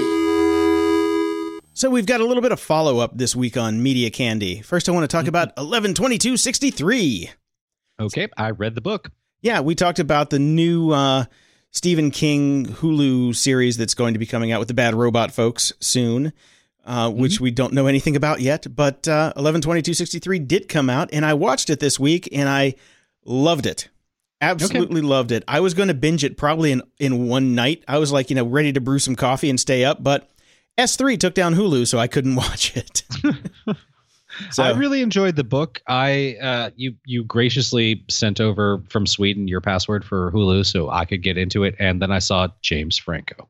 Yeah. Unfortunately, oh no. Here's the two things about this. One, you probably missed the boat because I think my Hulu password already expired. So, because I canceled Hulu because their Viacom contract ran out and they took out At Midnight and The Daily Show. So that was the only two reasons I really needed Hulu. So, gotcha. You may have a day or two. I think it may be up on the midnight on the 6th. So hurry up. But yeah, I loved it. I thought it was really good. James Franco was great in it, and I usually can't stand him. Right. Well, I really enjoyed the book a lot. It was a really good Stephen King book that didn't veer crazy into sci-fi except for the whole time travel aspect. Yeah, and he's done time travel before. What was it? The Tommy Knockers? Is that the one with the plane? No. No, that's not Tommy Knockers. What's the one with the plane? I don't remember offhand. Okay. Well, you're the king, Mark. I thought you might know, but it was a good one. I like that one too. So yeah, they just do different things with time travel and stuff like that. But anyway, it was good. I highly enjoyed it. So now we got a little more follow up on the Deep Space Nine documentary. Mm-hmm. You said before that there was never going to be any more HD from Deep Space Nine, but they got a lot of money on their crowdfunding thing. So they said, screw it. We're going to make it ourselves. Okay. Well, good on them. Yeah, they're trying to get the negatives from Paramount to actually go back and recut the scenes and redigitize them and do it themselves, which is awesome. It'd be super cool for Paramount to actually release this to them. Let them do it. Why not? Please, it's only gonna make you more money. Yeah, all it's going to do is get people more interested in Star Trek, and since there's a new Star Trek series coming out, it might be a good idea. And speaking of Deep Space Nine, Alexander Siddig, remember him? He was the Doctor on Deep Space Nine. Well, yes, I do. He's going to be playing Ra's al Ghul on Gotham, which is great because I love Gotham. I think it's a fantastic show, and I love Alexander Siddig since he's off of Game of Thrones now. So, I really I don't watch Gotham, so I'm not terribly excited about that. I thought he was great on Game of Thrones, and I always got him completely confused with Balthazar from BSG. Does he not look similar to him? Which is James Callis. They've got very similar facial structure, but they have totally different accents. Yes, but they look very similar. And when he first came out of Game of Thrones, I was like, oh, the BSG guy got a new gig. Nope. Nope. The Deep Space Nine guy got a new gig. And it took me a while to remember that he was from Deep Space Nine. I'm like, I know him. And I couldn't place it. And then one time we're watching it in the middle, I jump up and say, Bashir. Yeah. So going back to your complaints about Hulu pulling shows, there may be a new option for you.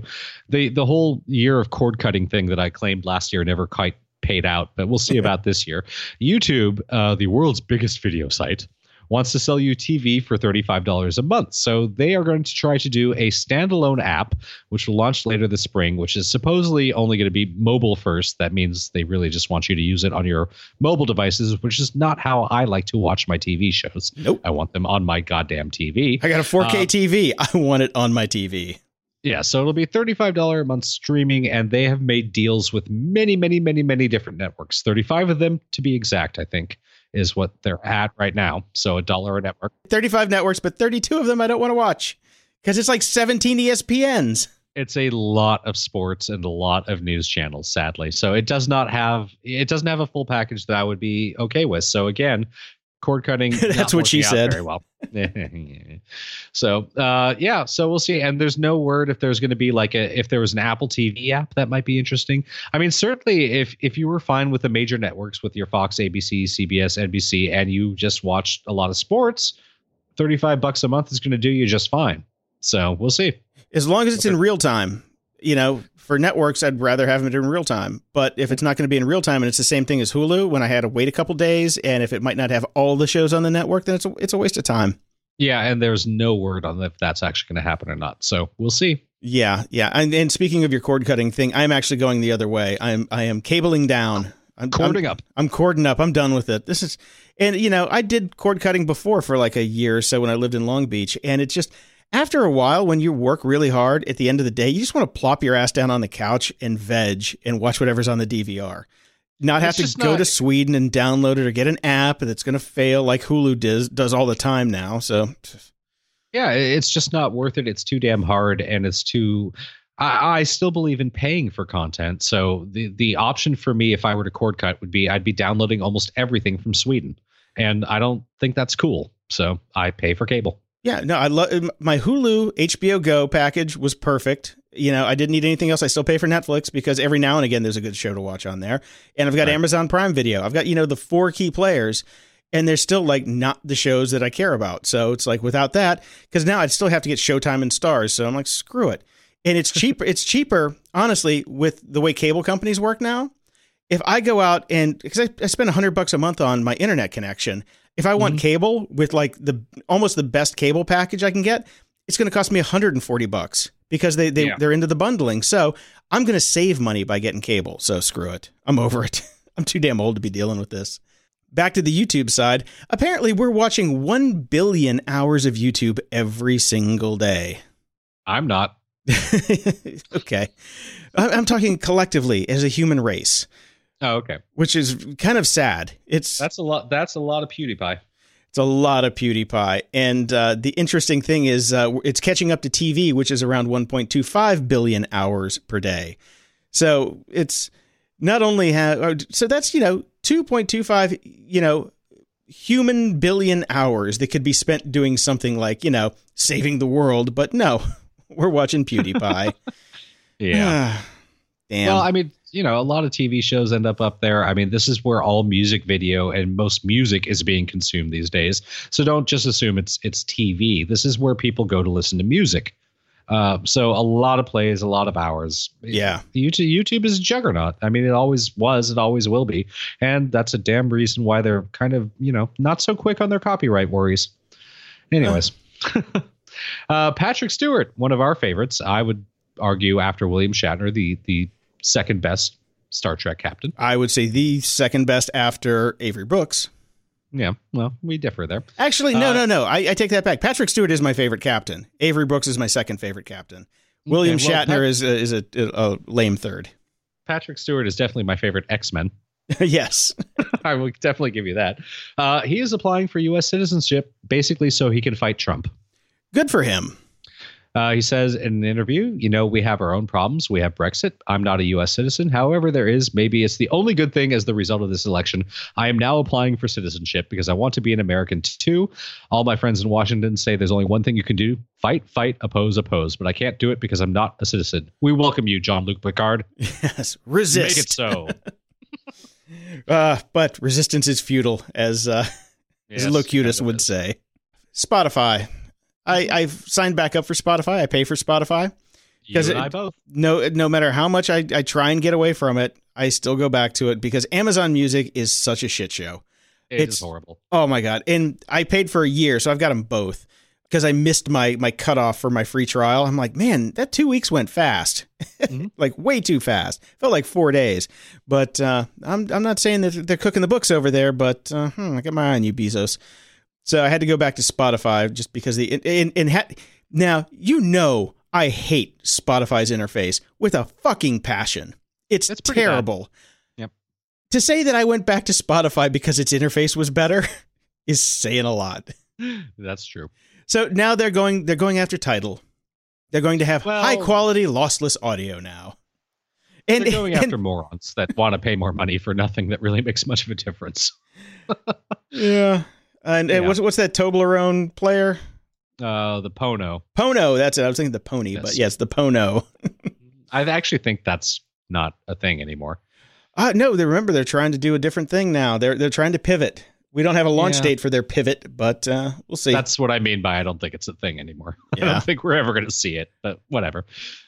Yeah, I can't tell the difference because my ears are old and janky from too many punk rock shows, so I couldn't give two shits about this, but we'll see how it plays out for them.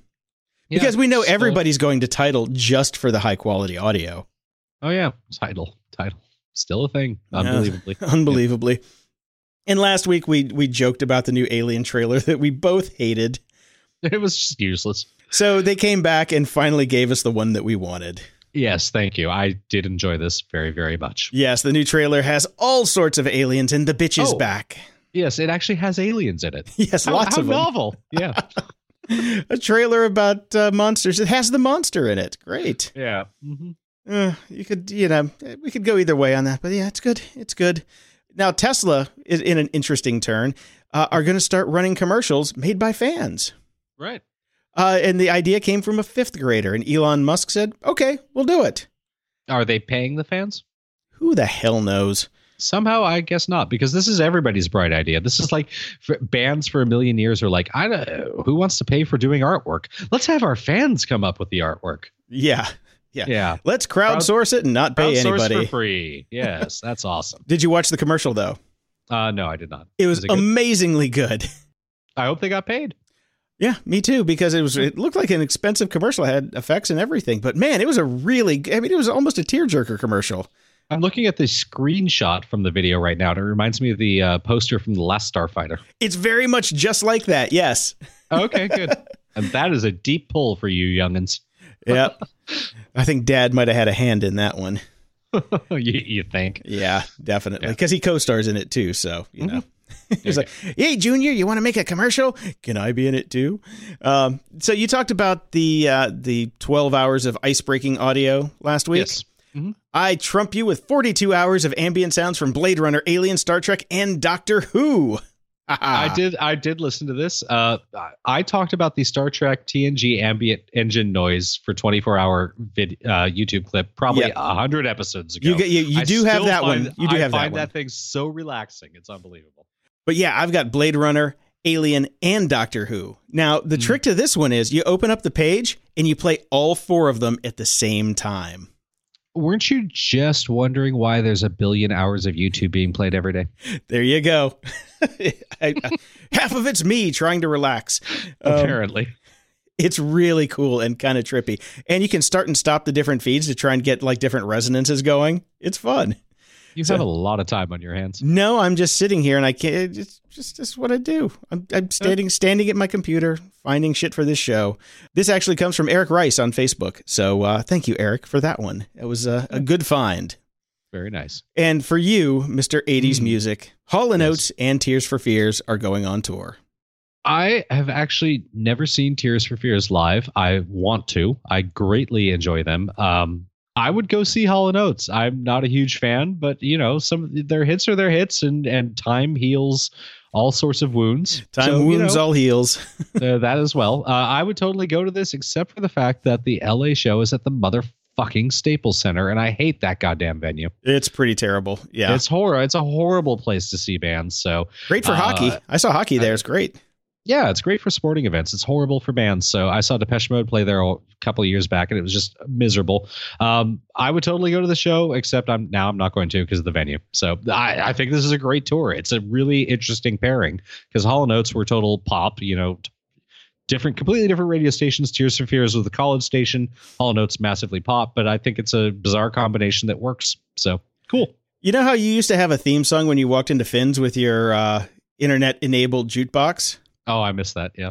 Yeah. I think what I'm going to do for my office, I'm going to have to get like, you know, one of those IoT devices that senses when I'm walking in the office to my new standing desk and have it play I'm Still Standing.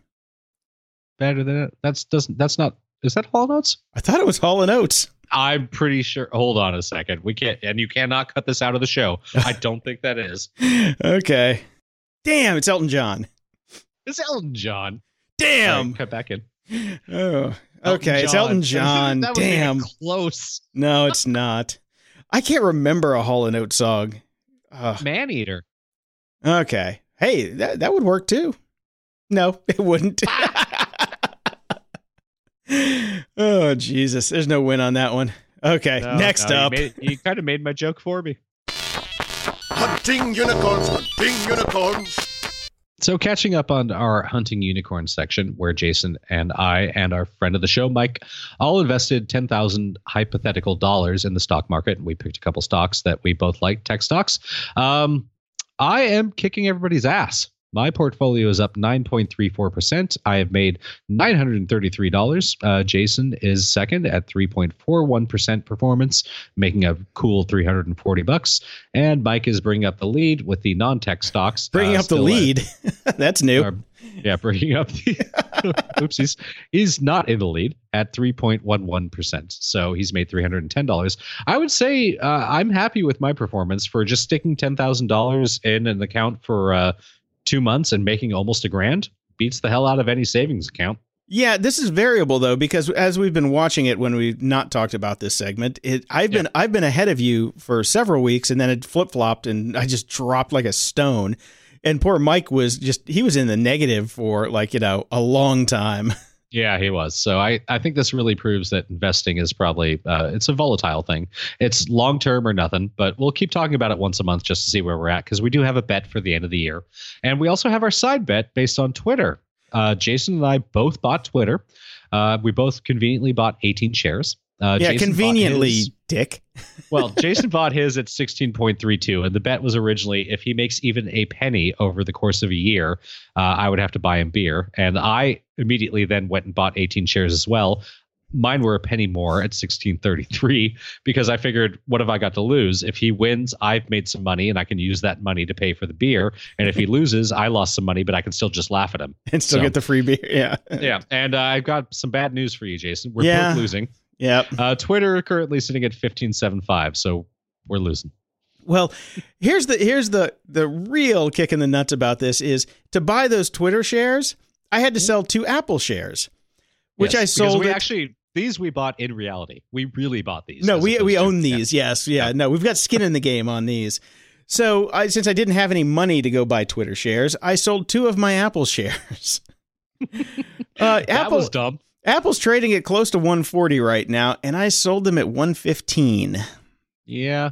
Well, one of the reasons I'm winning in the hypothetical and in real life is my Apple stock. Yeah. Thanks for that. No problem. Moron of the week. Now, I thought you might like this one a bit, Brian. Mhm. Paul Skinner, a 38-year-old Seattle man, has been sentenced to 30 days in prison and fined $500 for dropping his drone on a lady. Whoopsies. Yeah, drone looked like a lady. It was a 2-pound drone, but basically knocked her in the head when it kind of went out of control. And the court has acknowledged that this was an accident, but they still threw his ass in jail and fined him because he shouldn't have been flying it over people. That's the deal. You shouldn't be flying these things over. And this is over the Seattle Pride Parade. So hundreds of thousands of people walking up and down an area, and you're flying something that isn't, there's no rules about this stuff. It's a Cuisinart. It's a flying Cuisinart. You should not be doing this. I agree with this 100%. Give him some jail time. Good. Fine him. Jason, can you bring up charges on yourself for cutting your own finger? Maybe. Yeah, you should look into that. Thanks. You could pay yourself some money. Dick. Brick-a-brack. This is Zombocom. You remember Zombocom, Brian? Vaguely. I think we've talked about it on the show before, maybe? We've mentioned it before and I think the last time I mentioned it, I'm like, oh my God, Zombocom's still around. And this week I went and looked. Zombocom's still around. This is Zombo.com, but it is Zombocom. Yes. It is an ancient Flash website, and I thought of it because, I've had Vapid.com for so long before I just sold it for 20 years, and Zombo was around back then, I swear. Yeah, it's been around forever. Well, maybe not then because it is Flash, so it was like one of the first Flash websites. It's like, it's the same as like those single-page sites when, we just dick around and make something like, do I have pig flu or whatever, but this guy made Zombocom, and it's still kicking, so... Kudos to him for keeping a little bit of the internet past alive. I'm happy it's still up. So good on you. I mean, if you go to the right domain registrar, it's like $1 a year. So good on you. Keep it up. Keep it going. Keep up Zombocom. Yeah. So I have tattoos. Yes. You're tattooed as well. Yes, I am. Yeah. So we're into tattoos. And I've always there's been a thing in the US where we've always sort of made fun of people that get they tend to be blonde and they tend to be about 22 and they tend to be female who get the Asian symbols tattooed on them. Yes. The ones that say beef and broccoli. Yeah. Or, Number 35 with shrimp. They think it says, yes, they think it says like, Zen and long life. And it actually says orange peeled beef. Yeah. So, but it's good to know that things go both ways here. So we have a link in our show notes. Just F it. Wildly offensive English language t-shirts are apparently all the rage in Asia. And Nice. We don't know if they actually know what these shirts mean. I do know we cuss on this show, but I'm not going to read most of these shirts. Just they're that bad. Wow. There's a 5-year-old wearing an I just don't give a fuck t-shirt. Nice. Who the fuck is Jesus? Oh. He loves the cock. A couple both wearing that with arrows pointing towards each other. Nice. Another 3-year-old wearing a no fat chick shirt. Okay, so your rule on not reading the shirts is out the window. Yeah, You're just going to run through the list. I just started reading them. So there you go. You gave the warning at the beginning of the show. What the hell? Yeah. Yep. So yeah, it's a very good link. Go look at these shirts. It's pretty awesome. So yeah, I have an unfortunate tattoo. I have one that says "Free the Media." Now it should have been "Save the Media." Yeah, at this point it should be saved, definitely. Yeah. Yeah. If you got you have your brand new table, your standing desk, Jason. I've got something you should go take a look at because these are pretty badass. This is a company called Little Planet Factory, a company created by George and a name in Greek that I'm not going to attempt to say. He's a London-based artist. He searched for a Mars globe, and after failing to find one he liked, he decided to start making his own. He's a big fan of Cosmos and Douglas Adams, and he happened to be experienced in 3D printing. So he started to create all these great little various size models of planets, moons, and suns. These look absolutely fantastic. I totally want to order some of these. These are beautiful. Aren't they? These are unbelievably beautiful. They're absolutely gorgeous. I urge everybody to check this out and order them. Order something. Give this guy some money. He deserves it. This stuff is amazing. Oh man, how much are let's go to buy now. I want to look at the solar system here. How much is the solar system on Etsy? We got to go to Etsy here, of course. Mm-hmm. Yeah, the 8 planets of the solar system, $202.05, which isn't bad for 8 pieces of custom printed art. Not supporting independent artists as well. If you want to get the sun, if you want to get the sun to go with it, it's $94.71. There you go. So. They look really, really cool. Now I have a cautionary tale for you, Jason. This show is a cautionary tale. Well, besides that, yes, you should be very careful with your old porn collection because sadly, a lonely Japanese man who amassed more than 6 tons of porn died when a huge pile of magazines fell on top of him. Even more tragically, he was not discovered until 6 months later. Oh, shit. When the landlord entered the flat to find out why his rent had not been paid. Oh, now, I am Jack's dishonorable death. Now, because this is Japan, the man's lonely death was revealed by a member of the cleaning team who said his company had been hired to remove the magazines discreetly in a way that would not be noticed by neighbors and the man's family to save them from shame. Who then, of course, went and reported it to the media. So I believe he should be fired or commit hara-kiri. I think he should be given a medal because Japanese didn't need to loosen the fuck up. Oh, can you imagine? 6 tons of porn in a tiny Japanese apartment. Wow. That's... Yeah. Oh, man. I mean, I see the magazines in Fight Club, and I still think that that's a lot of magazines, but that is still not 6 tons. That's a lot of porn. Wow. I kind of want to go do the math on that and figure it out. Well, we got some follow-up for next week. Yep. How exciting for everybody. Have you heard of the board game Secret Hitler? Yes, I have. By the Cards Against Humanity people. It is by the Cards Against Humanity people. So it's a secret identity board game set in 1933 Germany and models the rise of fascism in a democracy. Players fill the role of either a liberal or a fascist and must use cooperation and deception to either prevent or aid the rise of Hitler. So, interesting game. And you know what the co-creator of Cards Against Humanity did with that board game? What did they do, Brian? Because I think you're going to tell me. Sent one to every single senator and said, this is a cautionary tale. Nice. Have we heard any follow-up on that? None whatsoever. Okay. I don't think we will. They've also got a, I actually had this in the other part of the show and I took it out, but they have a campaign to send Senator Ron Johnson of Wisconsin. If you send them $5, they will send Ron a potato because Ron's in a little hot water up there, so maybe he can boil his potatoes. But he sent a cease and desist to a local constituent over some of his policies, as it were. So they launched a campaign to send him potatoes. I heard about this guy. This is the guy that sent a cease and desist because his constituents said, we want to talk to you, and he doesn't want to talk to them. Yep.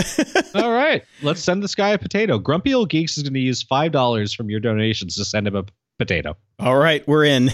Yep. We're in on that. I don't care what side you are on. You talk to your fucking constituents. Yes, you do. You can go throw potatoes at him if you're this guy. Now, this is an interesting one. Some scientists have figured out that, well, they knew that DNA is like a great storage medium for data. Yep. Because that's basically what it is. If only that guy would have put 6 tons of porn into DNA. To DNA. Guess he kind of did in his own fashion. Well, some scientists at Columbia University have figured out how to actually encode data, digital data, on DNA.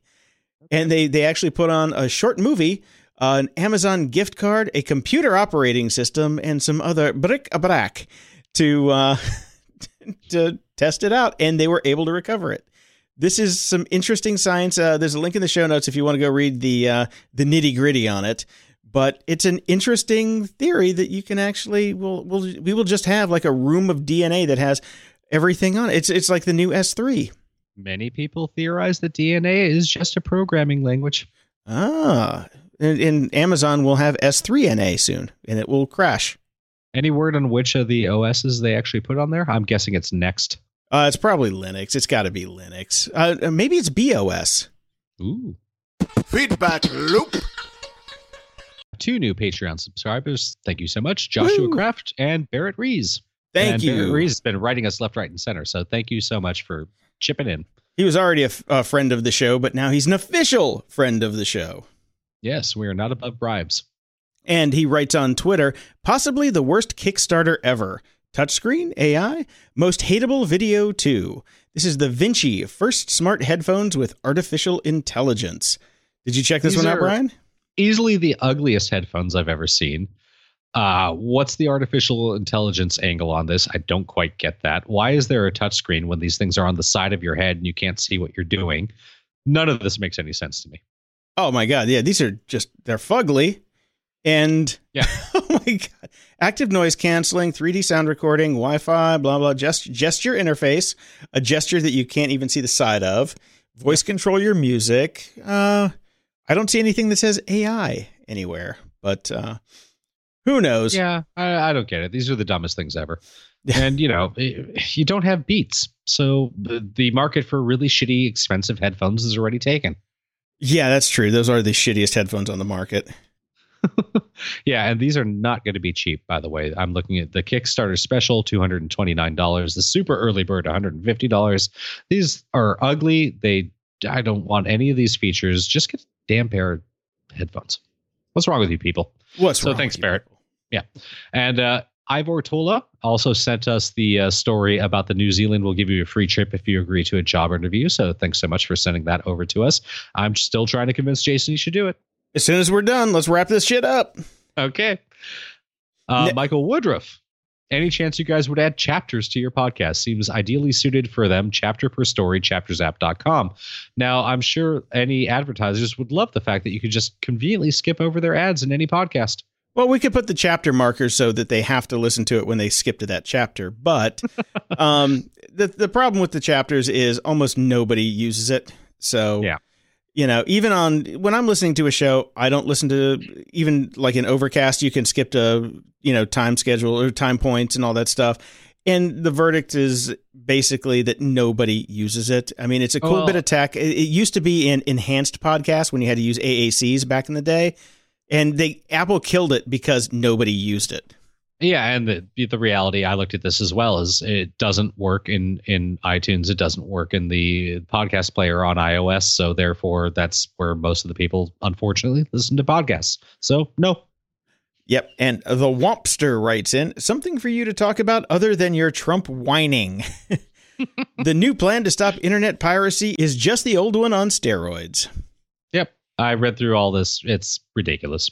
So, yeah, it's an attempt to either update or replace the DMCA with a system. It still puts most of the burden of tracking infringement content on ISPs, who are really only interested in tracking your usage. So that's never going to happen. This is all a mess, and the new administration ain't going to do shit about it. No, they're not. So. Now, we got a 3-star this week, Brian. I'm going to let you read this one. Okay, title, good if you're on the air quotes, right side of politics. And this is from Onginus. Yeah, 3-star. Really, if you are left-leaning in your political views at all, this is a rather enjoyable tech podcast. Their criticism of tech is oftentimes witty and sharp, and I looked forward weekly to their security segment with David Bittner. Unfortunately, they seem to have decided that tech should take a backseat to politics since the Trump election. I don't mind a couple of tech-oriented political stories being discussed every now and then. The net neutrality stuff comes to mind, or Trump not listening to a security team about his cell phone, but Jason and Brian seem to go out of their way every week to preach about how wrong and bad conservative views are. Have we done that, Jason? We're getting better. We're getting much better. I just want a fun tech podcast. If I wanted to be preached at, I'd start going to church again. Atheists. I'll check back in a couple of months, and maybe they will cool off a little with the politics. Going to miss you guys. Well, if you need to leave, you need to leave. I'm sorry about that. Yeah, there were a few shows right after the election where we definitely probably went a little crazy because, Russia. But since then, we are sticking to stories that matter. And stories that are in our wheelhouse, as we did this entire show. So there you go. There's got to be a tech angle, and we're not going to go political just to go political. So there it is. And we talked about the net neutrality stuff in this episode again. We talked about security in this episode again, because all of that is happening again. It is relevant, yes, but the emails. Next one up from Psychodelic. Great tech podcast that covers all the bases. 5 stars. A nice find in the world of tech broadcasts. Lots of good subject matter, wit and humor. Politics? ? Ha! Keep up the good work, gents. Game over, man. Game over. Thank you so much. If you want your question or comment read on the show, head over to gog.show/support and send us your feedback or questions that we can read on the air. Just don't keep complaining that all we do is talk about Trump, because we don't anymore. Closing shout outs! Big hat tip to a friend of the show and friend of mine, Michael Burns, for his awesome photo of the worst Uber driver in the world outside of Jumbo's Clown Room in L.A. I love Jumbos. Everybody loves Jumbos. Mike is he's a bouncer at Jumbos. So if you ever go over there, talk him up. You might get a little free pass. And that was the VIP. Jumbos was the kickoff to my bachelor party. Yeah, oh, nice. Yeah. So he sent a picture of a man in a Prius. Well, strike one. And the second strike is that there's a giant student driver sign on the back. The third strike is that it's an Uber driver. It was picking somebody up in a Prius with a student driver sign on the back of his car. So see the show notes for this amazing proof that the world is too far gone to save. Unbelievable. I love it. That's fantastic. So thank you so much for that. I would like to thank Middleton Whiskey, because this show ended up being a drinking show because we were recording Saturday evening, because no thanks to the power company here in Santa Monica, I have no power all day tomorrow. That sucks. Because I would normally be in bed right now, and I would like to. Jason up late, but we drank. Yes, we did. It was fun. I would like to thank Yellowtail Shiraz, one of the shittiest wines I've ever had in my life, because the IRS took all my money this week, and this is all I can afford. Yeah, that Yellowtail is pretty goddamn horrible. Sorry, Jason. Yeah. You suffered with rot gut while I was drinking one of the finest whiskeys the world has ever seen. Yeah, I used to live in that world, but I didn't buy enough Apple when I was young. Yes, I have Apple stock, and I have property in Santa Monica. Thanks, Snapchat. Oh, great. Yeah, fuck you, Brian. Thank you. Until next time, I'm Brian Schulmeister. And I'm Jason DeFilippo. Thanks for listening to Grumpy Old Geeks. GOG.show is our home base where you can listen to old shows, leave feedback, ask us questions, get links to our awesome sponsors, and stuff we like. If you'd like to become an official friend of the podcast, go to gog.show/support, where you'll find all of the ways you can support the show and keep us on the air. To learn more about all of the people who make this show possible, please head over to gog.show/about. Show notes for all the links discussed in this episode can be found at gog.show/199. Welcome to Zombocom. This is Zombocom. Welcome. This is Zombocom. Welcome to Zombocom. You can do anything at Zombocom. Anything at all. The only limit is yourself. Welcome to Zombocom. Welcome to Zombocom. This is Zombocar. Welcome to Zombocar. This is Zombocar. Welcome.